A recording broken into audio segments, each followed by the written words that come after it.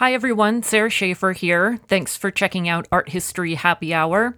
The episode that follows is back from when our podcast was called State of the Arts, and you can now find our episode blog and other resources, including a link to our Patreon page at arthistoryhappyhour.com.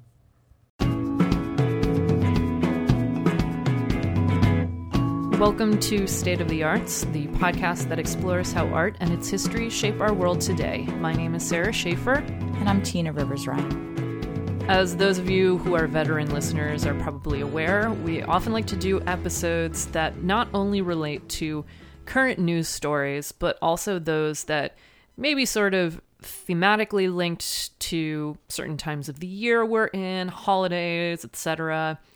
Today's episode, which focuses on the seascapes of the British painter Joseph Mallord William Turner, actually combines both the time of the year and current events in an interesting way, which is why we decided to focus on them for today's episode. Turner has been the subject of a lot of interest, a lot of news in the past couple years, particularly with the release of the biopic Mr. Turner and the exhibition JMW Turner Painting Set Free, which actually just opened at the De Young Museum in San Francisco. And before that, it was on view at the Getty Museum in Los Angeles and at the Tate Britain in London. It also gives us an opportunity to talk about some of our favorite images of the sea, which is an appropriate summertime topic. And although I've mentioned before I'm terrified of the sea, Turner's sea images are really evocative and really interesting subjects to talk about. And I love the sea so much, I make up for it for both of us. Right. I have multiple nautical themed tattoos. Yes. I mean, my last name, maiden name was Rivers. Right. Not without reason. We are sort of a water-born family. Right. My grandfather has a saying, a Rivers girl never gets the sand out of her toes. And it's true. Nice. Stuff never comes out. Which is part of the reason I don't like going to the beach. It's exfoliator, Sarah, and it's free. But it's on your feet. It gets in your shoes. Free pedicure. Anyway, well, my name means shepherd, so I'm very land-bound. Fair enough.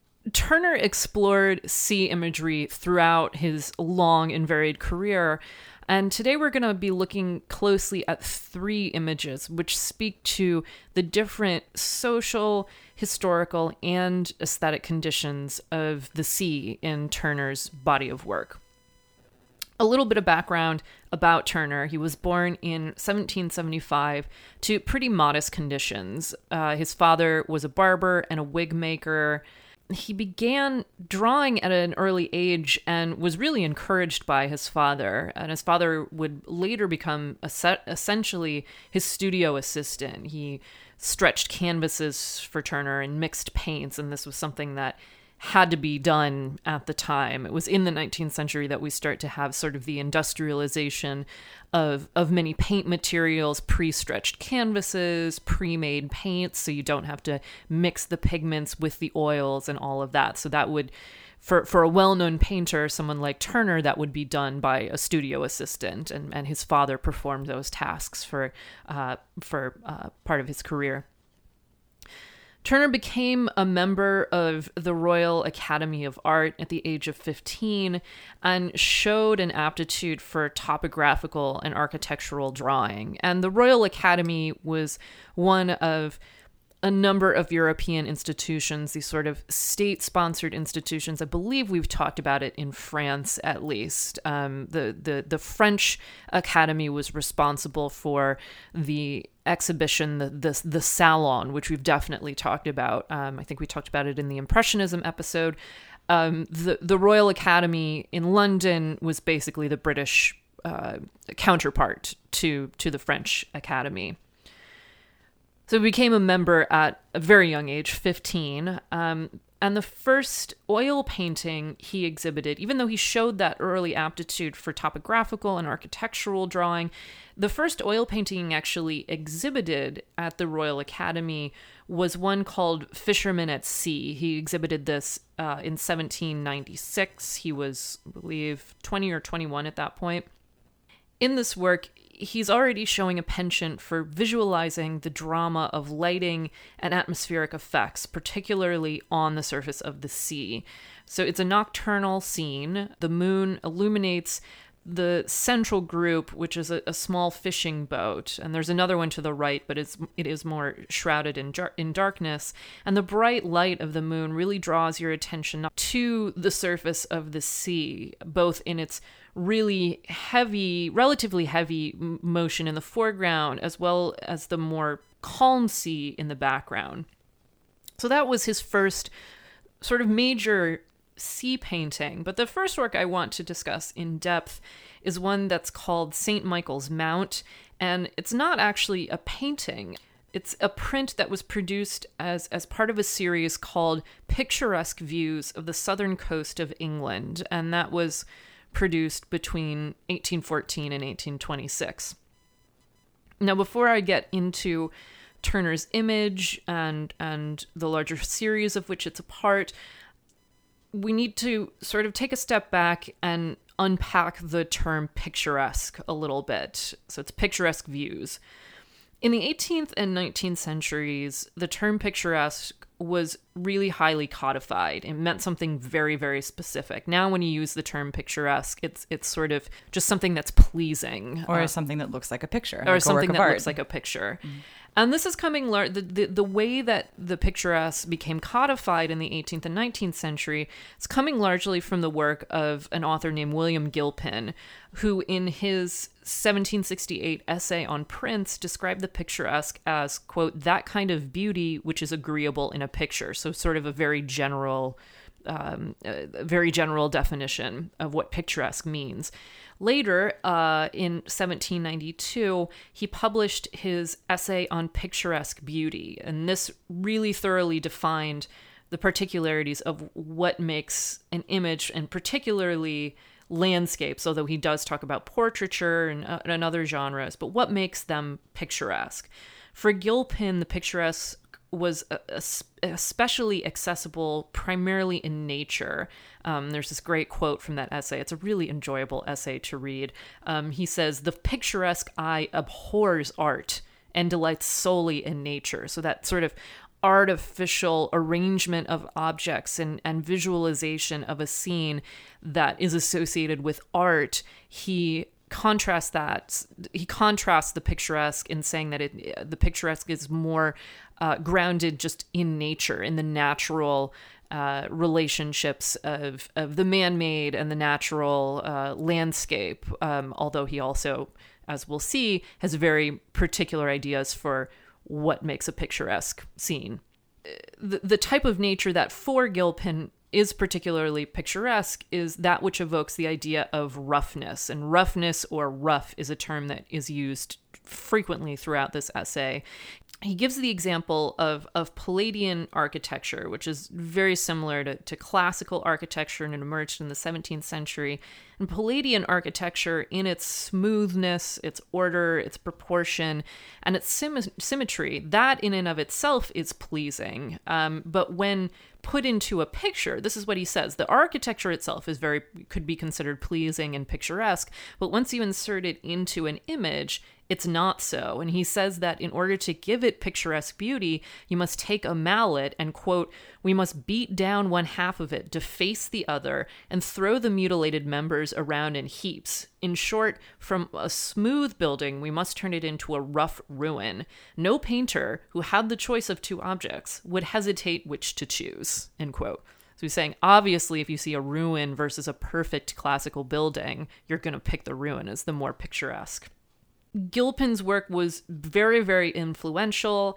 Picturesque landscapes really abound in 19th century British art, the most common elements of which you'll see are very sort of asymmetrical landscapes, often punctuated by medieval ruins. And the ruin is important because it's visualizing the confluence of nature and mankind, nature sort of overtaking the building that was built by humanity. And it's also evidence of the degradation of time. It gives this sort of temporal element to it. a vast tourism industry arose from the 18th century around this idea of the picturesque. So if you've read Pride and Prejudice, or if you've seen any of the TV or film adaptations of it, you might remember when Elizabeth Bennet goes with her aunt and uncle to the Lakes District, and that's sort of a picturesque tour that they're doing, is going and look at what many believe to be the most picturesque spots in this part of England. It's a very popular activity among middle class and upper class families.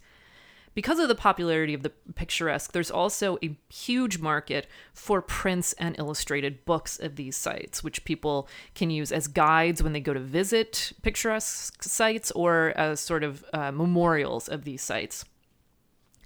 Around 1814, Turner was contracted by the publisher William Bernard Cook to produce watercolors of various picturesque sites that would be turned into prints, which could be purchased through subscription. And this is what would become the picturesque views of the southern coast of England. One of the most evocative examples from this series is St. Michael's Mount, which is a tidal island off the coast of Cornwall, which is in southwest England. This is a site that had and still continues to draw tourists and artists and writers. As Turner's image demonstrates, it incorporates all the necessary elements of the picturesque. It's got this pleasing asymmetry. So it's basically an island not far off the shore. It's this sort of tall outcropping in the middle of the ocean. It's got pleasing asymmetry, this variegated rock formation. On top of the mount are the remains of a medieval monastery. So this is, again, a reminder of the passage of time. And Turner also puts figures in the foreground who are working against the forces of nature. They're working against the sea, which also gives a sense of scale to the overall scene. The accompanying description to this image in the book Picturesque Views says, "This curious rock, which rises in a bold pyramidical form from the surrounding waves, when considered in all its circumstances of traditional story, singular situation, and picturesque effect, offers a most interesting natural object on the coast of Cornwall. It is calculated to attract the attention of the naturalist, to awaken the inquisitive spirit of the historian, to inspire the imagination of the poet, and to court the imitative powers of the painter." And in this scene, we also see Turner exploring the more dangerous elements of nature. This is sort of underscored by the somewhat choppy seas and the diagonal line of clouds, what seem like they may be sheets of rain coming down. And this is anticipating his more thorough explorations of the sublime. And this is a concept that we'll come back to. So we see in his representation of the sea, that's where he's hinting at the more sublime qualities of nature. But in this early study, it's really focusing on the sea as an element of a picturesque scene. This is also a really great early example because Cook reproduced Turner's original image as both as two types of prints, as an engraving and as an etching. And we can use it to see how these different forms of printmaking really affect the nature of the image. Etching is a process in which, and I don't want to go too much into detail of printmaking processes, but just a brief overview. Etching is a process in which a metal plate is covered with a waxy substance, and the artist uses a needle to draw into that wax. When their image is complete, the plate is soaked in an acid bath, and the lines that have been drawn with a needle are exposed and eaten away into the plate. So then the wax is removed, ink is added to the lines and wiped away from the plate. A piece of paper is put on top of the plate and then passed through a press, and you have this etching print. With engraving, on the other hand, the image is pressed into a metal plate using a tool called a burin. You're basically removing metal through the gesture, through the handmade gesture, rather than through a chemical process. The image is produced, again, ink is added, wiped away from the plate, so it's only in the engraved lines and put through a press. Each of these different forms of printmaking has its advantages. Engraving is a very difficult process. Most artists didn't actually do the engravings themselves. But with etching, it's more akin to drawing. You don't have that physical process of cutting away metal from a plate. You're basically just drawing into wax. So more artists often did etchings themselves. So artists like Rembrandt and Goya did their own etchings. Cook did both of these prints rather than Turner, although Turner did experiment with some printmaking later on. As we see in the two examples, the etching and the engraving, the latter really allows for greater tonal effects. We have a wider, more subtle range of light and dark, which, as Gilpin argues, is a key element of the picturesque, and it also works to really replicate the texture of these various surfaces that Turner is representing.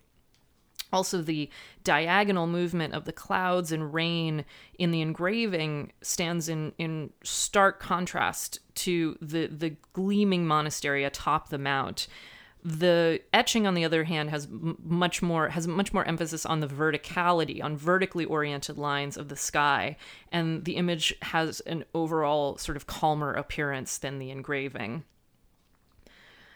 The picturesque views of the coast of southern England was a relatively successful endeavor and one of a number of print projects that Turner was involved in. These print series really helped Turner make a name for himself and earn a decent income. And this was during the period when he was really popular and was starting to be recognized not only as the greatest marine painter, the greatest painter of seascapes in London, but also just of landscapes in general and really of painting in general.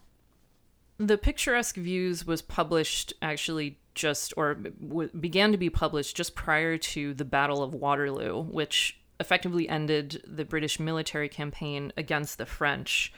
Despite the relative lack of major Navy campaigns following that moment, the sea still remained a huge component of British life, British mercantile life, especially through things like the whaling industry.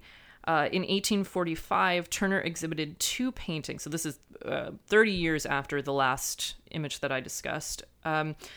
Turner exhibited two paintings at the Royal Academy exhibition related to whaling, and the next year, 1846, he exhibited two more. He probably painted these in the hopes that they would be purchased by a man named Elhanan Bicknell. He was a wealthy patron of Turner's who had made his fortune with the firm Langton and Bicknell, and that firm worked primarily with the sperm whaling industry and did a lot of candle making. Bicknell had bought 4 copies of Thomas Beale's extremely influential Natural History of the Sperm Whale, and he may have loaned or given a copy to Turner.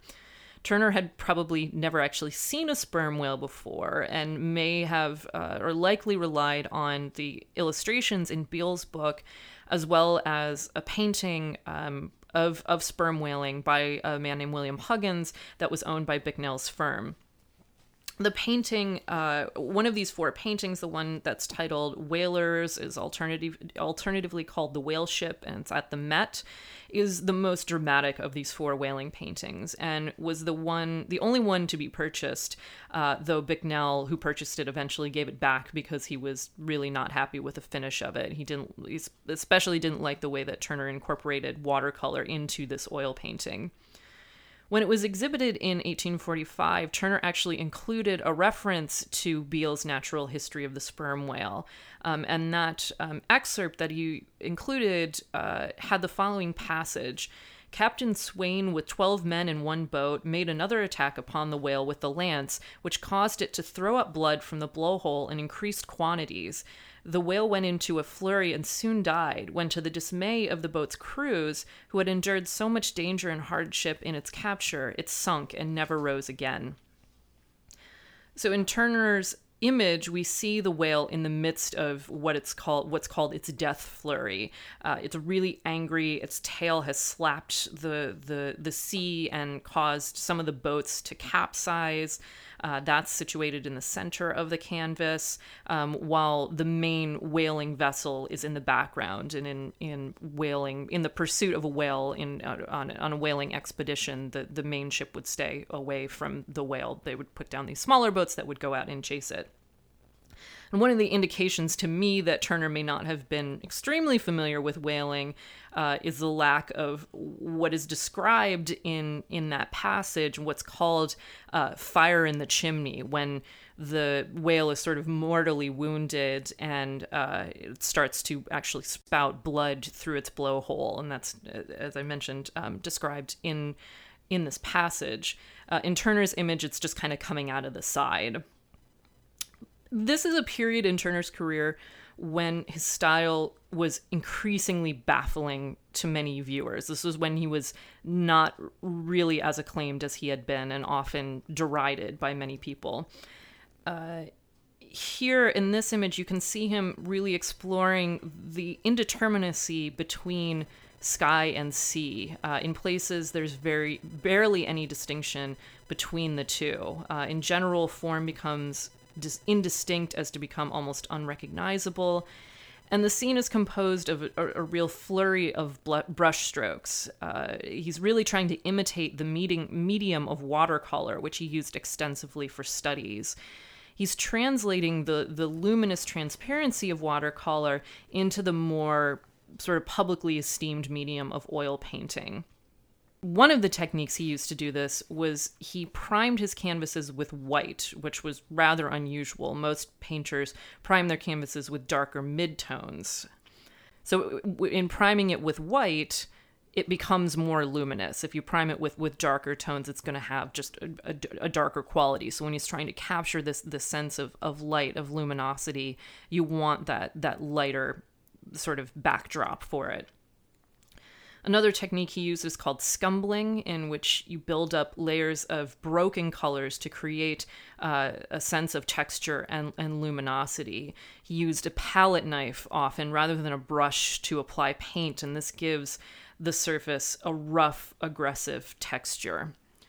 Although the whaling industry was really crucial, as I mentioned, to British mercantile life, Turner's exploration of the life, the circumstances of whaling, especially this fierce battle between man and nature, I think is important to situate within the broader context of a philosophical idea that was really prominent, and we'll see really coming through also in the last painting I want to discuss, and that's called the sublime.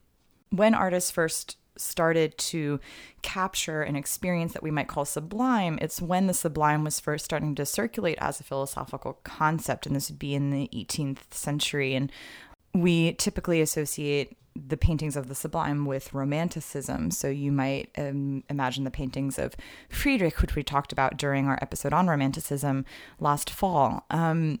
There are two basically competing notions of the sublime that were articulated by Edmund Burke and also by Immanuel Kant. And don't want to get into the sort of intricacies of these. There's a lot of literature on the issue of the sublime. It's actually an overwhelming and vast topic, just like the sublime itself. One of the things that both Burke and Kant did was to try to differentiate between the merely beautiful and the sublime. So sublime is not simply something that's very beautiful. It's actually a different category of aesthetic experience. And for both of them, there's a sense that the sublime is more than just pretty. It has these other dimensions to it. So for example, it is about an experience of immensity. And this immensity can even be so great and vast that it inspires a kind of terror in us, that it overwhelms us. And for Kant, who wrote The Critique of Pure Reason and was very interested in thinking about and understanding human rationality and its capabilities, his argument is very complex, so I won't go into it. I can only sort of gloss it. But basically, the sublime is something that overwhelms our ability to reason. So it's something that sort of blows our circuits, if you will.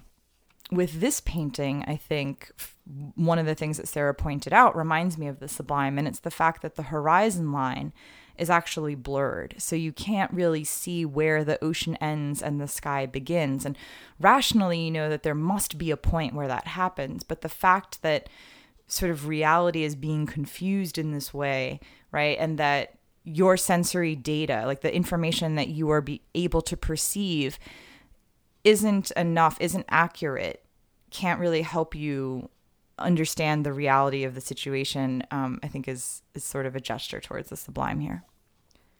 My favorite anecdotal example of the effect of the sublime is a guy I went to high school with. Apparently one night was sitting out in his backyard, staring up at the sky and the stars. And this is part of my hometown that was not very illuminated, so you could probably actually see stars, unlike in New York City. And was thinking about the overwhelming vastness of the universe and was so himself overwhelmed by it that he threw up. That's amazing. Yeah. That's amazing. I mean, it is dizzying. Yeah. If you actually like lie down and look at the sky and realize how vast it is. I mean, it's sort of sad in a way that we now only have that as a simulacrum, but you know what I'm talking about. Like if you go to a planetarium show and you lie back and they make the simulation of the night sky, I mean, you literally get dizzy. And It's not because it's the planetarium, it's because that sense of space, like visually where the depth cues are off, is very disorienting. And that's really, I guess, what I'm trying to say about the sublime is it's something that's disorienting and upsetting as much as it is beautiful and calming. And so I guess another aspect of the sublime here in this painting is the agitation, that you're not looking out at a placid sea, at a glass surface sea that, you know, just has this beautiful reflection of the sky, but that it's this, you know, animated force that sort of makes you feel uncomfortable, I guess. The essence of the sublime, I think, really comes through in the final painting I want to discuss. This is one that actually chronologically comes slightly before Whalers. It's called, and it has a long title, it's called Light and Color, Goethe's Theory, The Morning After the Deluge, Moses Writing the Book of Genesis. I wanted to end with this one because it not only shows Turner at his most stylistically radical, but is also an important example of how his explorations of the sea coincided with the concerns that really transcend all the various phases of his career. So I mentioned his first Salon painting was 1796. Light and Color, Goethe's Theory is 1843. So that's almost 50 years later. He dies in 1851. So he has a really long and productive career. The things that this painting sort of transcends, or the ideas that transcend the various parts of his career that are really encapsulated in this painting, are the effects of light and color, and particularly the human response to those things. Also, the relationship between painting and poetry, and that's not something that I have really time to get into today, but I'll talk about it briefly. The sublimity of nature, and particularly that sublimity of nature in the context of history, and specifically with a religious subject. Now, I should note, I'm a little scared to talk about this painting because it's very complex and very smart people have written a lot of very smart stuff about it. So this is going to be a somewhat limited analysis or overview of this painting, but I'll do my best. Light and Color is, as I mentioned, was exhibited in 1843 along with its pendant painting, which was called Shade and Darkness, The Evening of the Deluge. And actually, both of these paintings are up at the de Young Museum show right now, Turner Painting Set Free, which is there through September 20th. And that exhibit surveys Turner's late career. So if you're in San Francisco or are traveling there sometime in the next couple of months, you have a great opportunity to see these two paintings side by side. The subject is ostensibly the biblical flood from the book of Genesis, which destroyed all of humanity except for Noah and his family and his retinue of animals. What we see in this painting, Light and Color, is the morning after. And in the Bible story, this is the point when God forms a covenant with Noah. He says he will never again destroy the world with a flood. And this covenant is confirmed with the appearance of a rainbow. And God says, whenever the rainbow appears in the clouds, I will see it and remember the everlasting covenant between God and all living creatures of every kind on the earth. So it's significant that Turner is making specific reference to a biblical story that's having to do with color. As the painting's title suggests, this is not only a historical subject, but it's predominantly referencing the subjects of light and color. And specifically, as we know from Turner's biography, he's referring to the writings of Johann Wolfgang von Goethe. And that's in the title, Goethe's Theory. So specifically, he's referring to Goethe's theory that different tones evoke different emotional responses. And Goethe divides these up into the plus colors, what we might refer to as warm tones, so reds, yellows, oranges. These tones evoke optimism and warmth and happiness, while the minus colors, which are the cool tones, blues, greens, purples, those types of things, produce feelings of restlessness or anxiety. So this painting, Light and Color, is produced primarily using warm tones, while the pendant, Evening of the Deluge, is primarily cool. So there's an obvious dichotomy also in the subject matter there. It's morning versus evening, it's during the flood versus after the flood, it's cool versus warm. However, the sort of optimism that may be implied in his use of warm tones here is kind of undermined by the poem that accompanied its original exhibition. And this is from one of Turner's own poems. It's called Fallacies of Hope, and this is just a stanza from it. He says, "The ark that stood firm on Ararat, the returning sun, exiled Earth's humid bubbles, the emulous of light, reflected her lost forms, each in prismatic guise, hope's harbinger, ephemeral as the summer fly, which rises, flits, expands, and dies." So it reflects a much more pessimistic attitude towards the effect of the flood. There's sort of hope's harbinger, which rises, flits, expands, and dies. So hope eventually dies. The complexity of this is mirrored actually in Turner's own response to Goethe. Although he agreed with certain of his arguments, he disagreed with Goethe's notion that color is created through the interaction of light and darkness. Turner, on the other hand, sided with Isaac Newton, who said that color was produced only through light. And some art historians see this pair of paintings as Turner's experiments to prove the Newtonian idea. And although the subject here is the story of the flood, there's interesting sort of valencies in the actual nature of how it's represented. So we're seeing the flood, we're seeing the aftermath of the flood, and the only human, again, to come out of that was Noah and his family. But at the center of the painting is Moses, and it's Moses writing the book of Genesis. So why that presence of Moses? Well, a couple of things. This is a time when it was believed that Moses actually wrote the entirety of the Hebrew Bible, or the Pentateuch, which is the first 5 books of the Old Testament. Also below Moses, really in the center of the painting here, is this kind of weird squiggly line that represents the brazen serpent, which during the Jewish Exodus, it's described in the Bible, was raised by Moses, and this is often seen as a foregrounding of Christ's resurrection in the New Testament. Also, you see these bodies swirling in the sea, which are presumably the corpses following the people who drowned in the deluge. But some have suggested it may also be a reference to the Israelites passing through the Red Sea in the Exodus narrative, of which Moses was the leader.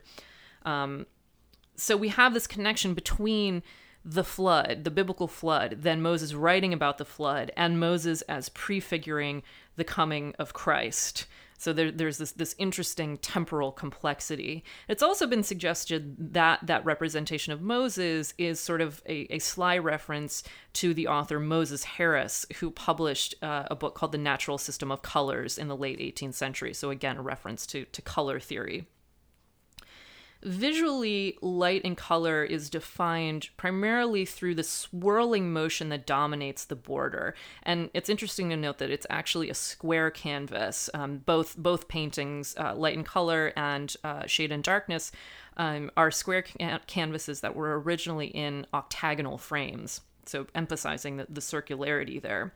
Again, he's using the scumbling technique, so we have patches of blue color sort of visible in the upper right-hand corner, but by and large, the painting is composed of warmer tones, really of yellow, and there's actually this great caricature of Turner that you often see in surveys where he's just holding up basically a mop, and there's a bucket that says yellow next to it, and the suggestion is that he's just taking yellow paint and mopping it all over the surface of the canvas.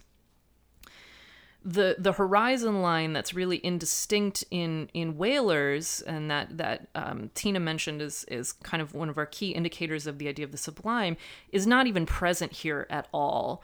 The horizon line is one of the main elements that grounds what we call illusionistic painting, painting that resembles reality. It gives it a sense of spatial recession, and this was an idea that was established all the way back in the Renaissance. It's interesting because Turner was the professor of perspective at the Royal Academy at this point in his career. It's interesting because these later paintings forego those traditional modes of perspective, and this is something that he was really criticized for during this period of his life. However, in examining the writings of Goethe, Turner began to explore the idea that human vision is subjective, that it's not the same for every person. We don't all see things the same way, and also that perspective, specifically things like linear or one-point perspective, these things that were established in the Renaissance, are constructions rather than given realities. And some historians have gone so far as to suggest that the circular image, the circular construction, is symbolic of the eye, which of course Turner's really concerned with vision throughout his career. I know that what Sarah just said might sound really counterintuitive, that, linear perspective is just a construction. What does that mean? When we've learned that linear perspective is precisely the reason that Renaissance painters were able to achieve a sort of naturalistic copy of our vision of space. Look, we don't have time to get into all this, but I will say that we will put on the blog a link to a book by a guy named Edgerton that goes into the history of linear perspective and also explains why linear perspective is in fact a cultural construct. And as Sarah already suggested, one reason is because linear perspective assumes one eyeball, basically that's stationed and fixed in space. It denies basically the reality of binocular vision, the fact that vision is mobile, and also the curvature of the eye, that the retina is not a flat surface, but in fact is curved. That's not really captured by linear perspective. So yeah, linear perspective, I know it sounds weird, but actually that's not really how reality looks. It's kind of a flattening and an abstraction of depth. Edgerton does a fantastic job of explaining this, so we don't have to. Yeah, good point. So just to wrap up, although Light and Color may not be considered a marine painting in sort of the strictest sense of the word, that's one of the reasons that I picked it, was because it gives a sense of the complexity of how Turner thought about the ocean, how he thought about the sea, and how it was incorporated into his various landscapes, his various the various points in his career, the different things that he was concerned with. And it helps us understand how water and the sea function not just as part of the realities of contemporary British life, be it through the Navy, through mercantile exchange, but as part of this really primordial and spiritual and visual nature of human experience. And this is one of the reasons that Turner is still considered such a great master of the 19th century, and is credited with really elevating landscape and seascape to a higher genre, to the possibilities of a higher genre like history painting, which we've talked about many times over. As always, you can find more information, including links, on our website, www.arthistory.today. You can also let us know what you thought about this episode on our Facebook page, facebook.com/arthistorytoday, or through Twitter. Our Twitter handle is at arthisttoday, ARTHISTTODAY. Happy summer, everybody.